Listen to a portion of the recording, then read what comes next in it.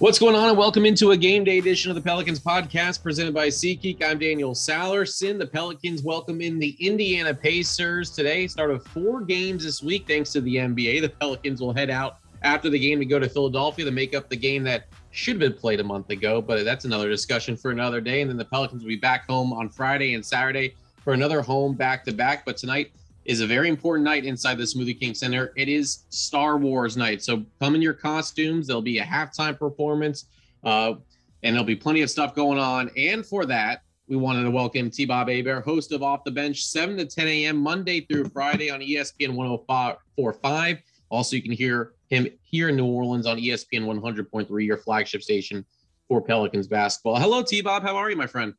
Daniel, what up, dude? Very happy to be here. I think you came to the right person for Star Wars night. I think it's a very good call because as anyone knows who has ever really talked to me, quite frankly, I am a bit of an obsessive when it comes to Star Wars. And so, yeah, I'm extremely excited.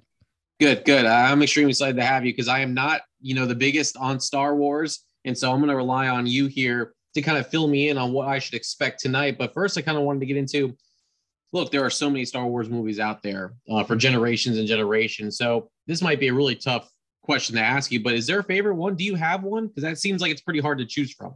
Yeah, well, you're right. There are a lot of nerdy qualifiers that you can add to this, because sometimes, you can rank just the core Skywalker saga, which is now 3 different trilogies, your prequels, the OGs, and then your sequels, right? But now in the age of Disney, you've got some of the ancillary stories like a Rogue One or a Solo, a Star Wars story. And now in the age of Disney Plus, where streaming's become so massive, they're putting so many resources in this show, you have stuff like Mandalorian season 1 and 2, which are not movies, but are right up there, if not at the top of really any Star Wars that has ever been made. Right now, I'm currently loving Book of Boba Fett. So with all of those qualifiers in place, I am a little chalky when it comes to my top Star Wars movie. Now, I always used to answer A New Hope, which is, 1977, episode 4, A New Hope. And the thing there is, I'm a sucker for origin stories, right? So we're talking like Lord of the Rings, Fellowship of the Ring, A New Hope, first Harry Potter, like all of this stuff, because it's your first forays into these universes that I later fall in love with. I think it's just nostalgic roots there that last. So New Hope was always my answer in the past. Last Jedi, I kind of felt like maybe the best for a while. That's very controversial, but in the end, it was an experience I went through last year where now I am kind of in agreement with the Star Wars hive mind, where pretty much the majority of Star Wars fans would say that Empire Strikes Back is the best Star Wars. And I had a cool experience last year where I think it was like the 40th anniversary. And so they re-released it in theaters and I got to go see Empire in theaters. And it really was very visceral and it stuck with me as to why it is so beloved, because A New Hope was this tantalizing dipping of the toe into this world, but they didn't know how big it was going to get. They didn't know it was coming, right? And so Empire, like a lot of these great sequels do, just expanded the universe in terms of like production, scale, story depth, just everything. It just really blew it wide open. And it's got peak Harrison Ford as Han Solo and peak Vader and, the now infamous I am your father, I'm your father reveal. And so, I'm kind of run of the mill here. It's a long way to say that Empire Strikes Back is my top Star Wars movie. No, I need the thought process behind it. I think the listeners do too. So I'm glad you went into that as far as why you chose Empire Strikes Back. So listen, we're going to play a little game here because, it is Star Wars night. So I want to compare some Pelicans players, if that is even the case, with some Star Wars characters, your favorite Star Wars characters. So yeah, if you had to choose someone, we'll start with the man that's in charge, head coach Willie Green. If there was someone to describe Willie Green as a Star Wars character, where would you start? Where would you begin?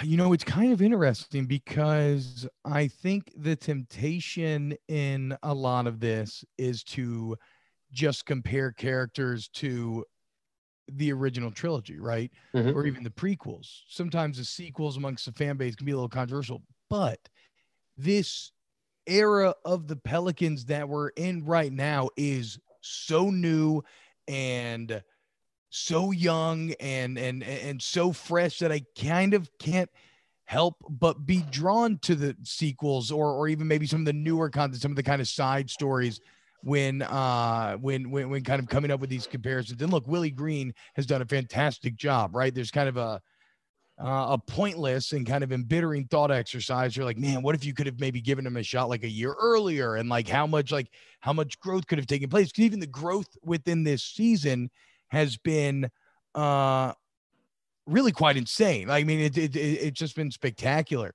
So if I was going to compare Willie Green to any character, okay, this is going to get really nerdy here, because I don't think this character necessarily got her just due on screen, and it is an old character, but I'm talking about the new version of her, and that is sequel Princess Leia, right? Someone who in the original trilogy was a definite huge part of it, but always kind of in the background a bit when it comes to like, you know, you celebrate Luke and Han and they're out there fighting and dueling and everything. And Leia has her moments in the original trilogy, but never really gets her chance to shine. And unfortunately, Carrie Fisher passed before Rise of Skywalker could be made. But in Last Jedi and Rise of Skywalker, we see Carrie Fisher really come into her own as General Organa, right? As General Leia Organa, where she is the leader of the Resistance. And sorry, my computer's doing stuff here. She's the leader of the Resistance, and she is the one who teaches Poe Dameron how to unlock, it's more, it's kind of what Brandon Ingram's trying to do, right? To spoil it there, I would say Brandon Ingram's like Poe Dameron, the hotshot pilot, where he has all the skills, but he has to learn to lead. He has to learn to be that guy. Poe Dameron does. And in Last Jedi, it is General Organa that teaches him this. And in Rise of Skywalker, had Carrie Fisher not passed, now they still tried to piece this together with some unused scenes and stuff. And it certainly felt clunky because that's very hard. You're going into old footage and trying to write around it to make it new. But in Rise of Skywalker, she is the one who teaches Rey, right? The new hero of the story. She is the one who brings her up to power levels that she had never kind of conceived of before. And in the same way, you have Willie Green unlocking and teaching a lot of this young, raw Pelicans talent that they can be better, right? And teaching how to be a leader. So I would say specifically, Willie Green is sequel trilogy Leia Organa, what she could have been had Carrie Fisher not passed. Rest in peace. See, I'm learning so much here because, again, I'm not someone that follows Star Wars too much, but these explanations, at least, are helping me tonight. Maybe I can hold my own in a Star Wars conversation. Probably not.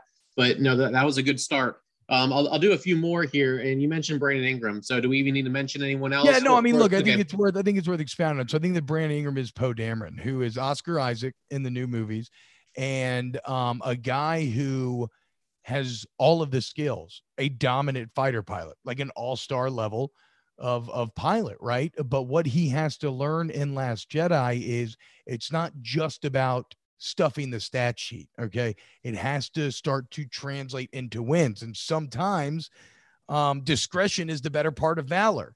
Like if you get like in the movie, for instance, Organa tries to call him off the attack and he sticks with it. And in the end, he does a good job, but the losses they incur in him sticking with it is far greater than what he accomplished, right? So he wasn't really thinking from like a team perspective or knowing how to lead the entire crew. Well, you're seeing that growth out of Brandon Ingram, probably especially this season, where he is making that transition from hotshot pilot to true kind of military resistance leader. And so I very much see Poe Dameron and Brandon Ingram. All right. I love it. How about Herbert Jones? He's an interesting guy, just from the sense that this is a guy 35th overall pick out of Alabama. Everyone talks about his defense and how that's been really the bread and butter for him. But now the offense is starting to come along. But this is a guy that if you don't have him on the floor, it's tough for the Pelicans to overcome. And we've seen that here over the last few weeks and how Herbert Jones is starting to climb that rookie ladder, at least in the conversation early on for Rookie of the Year. So for someone like Herbert Jones, is there someone that you can think of that perfectly describes Herbert Jones in the Star Wars theme? Yeah, and again, I'm going to get very specific here. I'm going to go with Finn specifically, who is another new character, Herbert Jones, rookie, but specifically Force Awakens Finn, because while I love Star Wars and I love all of it, you know, you can have critiques for things you love. Obviously, you should, right? And if maybe the greatest kind of ball that was dropped in the sequel trilogy was the development of Finn as a character. But in Force Awakens, he's an incredibly dynamic character and something that we've never seen before. Someone who was a stormtrooper that essentially defected, right? And so for me, I hate Alabama.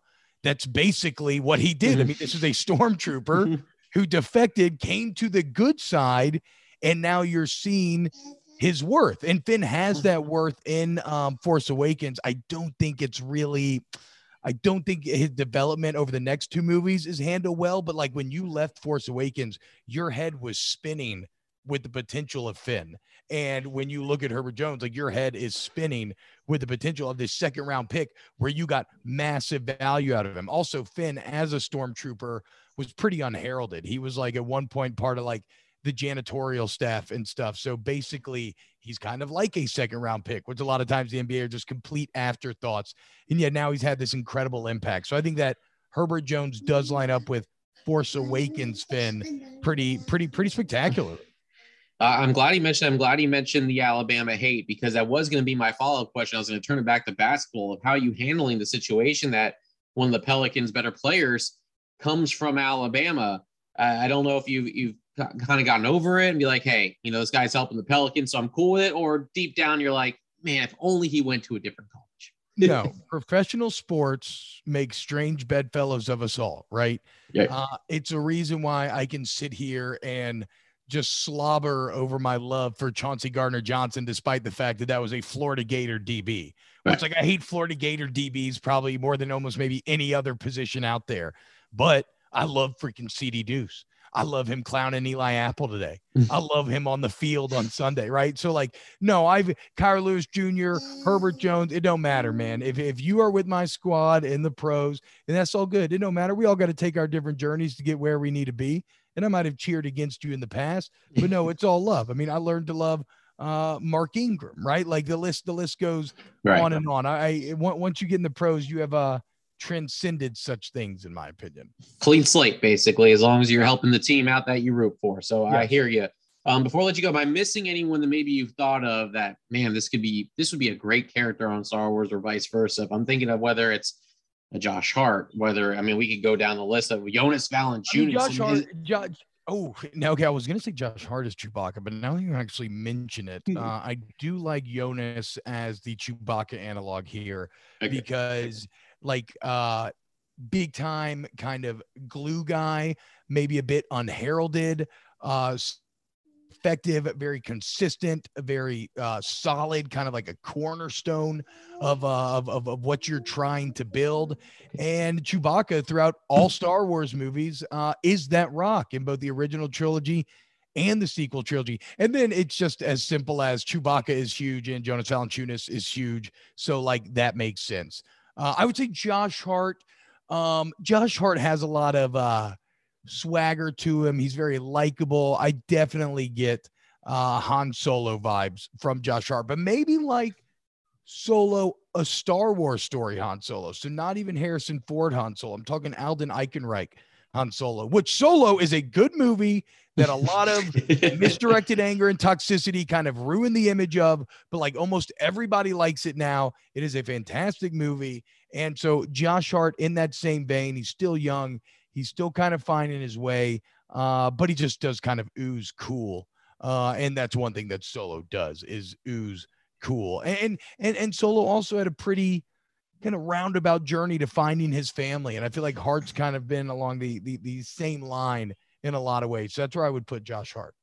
You ooze cool as well, because you definitely handled this very well. I'm very impressed with what you've been able to do here with Pelicans players and Star Wars. It is Star Wars night tonight at the Pelicans and the Pacers at the Smoothie King Center.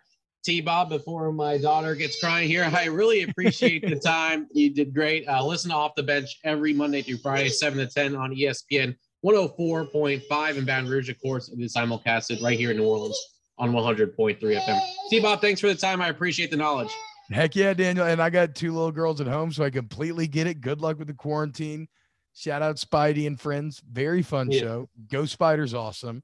And yeah, man, Dan, you have a great day. Thanks so much for having me on. Super fun. Yeah, appreciate it, T-Bob. Great stuff from T-Bob. Again, Star Wars tonight Star Wars night inside the Smoothie King Center as the Pelicans take on the Indiana Pacers. Again, a huge week for the Pelicans. They head up to Philadelphia after the game tonight. We'll take on the 76ers tomorrow at 6 p.m. Central Time.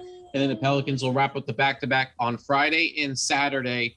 Here in New Orleans, will take on the Nuggets on Friday, 7 p.m. Remember, that game was moved from Wednesday to Friday to make up for the Sixers game tomorrow.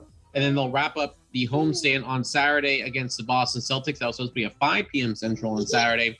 But due to the back-to-back, it'll now be at 6 p.m. Central Time. Hope you enjoyed the podcast. Hope you come out for Star Wars night. And we'll talk to you on Wednesday for another edition of the Pelicans podcast presented by SeatGeek. For my daughter, Lily, making a presence in the background, and for T-Bob Hebert, I'm Daniel Salerson. Thanks for listening to the Pelicans podcast presented by SeatGeek.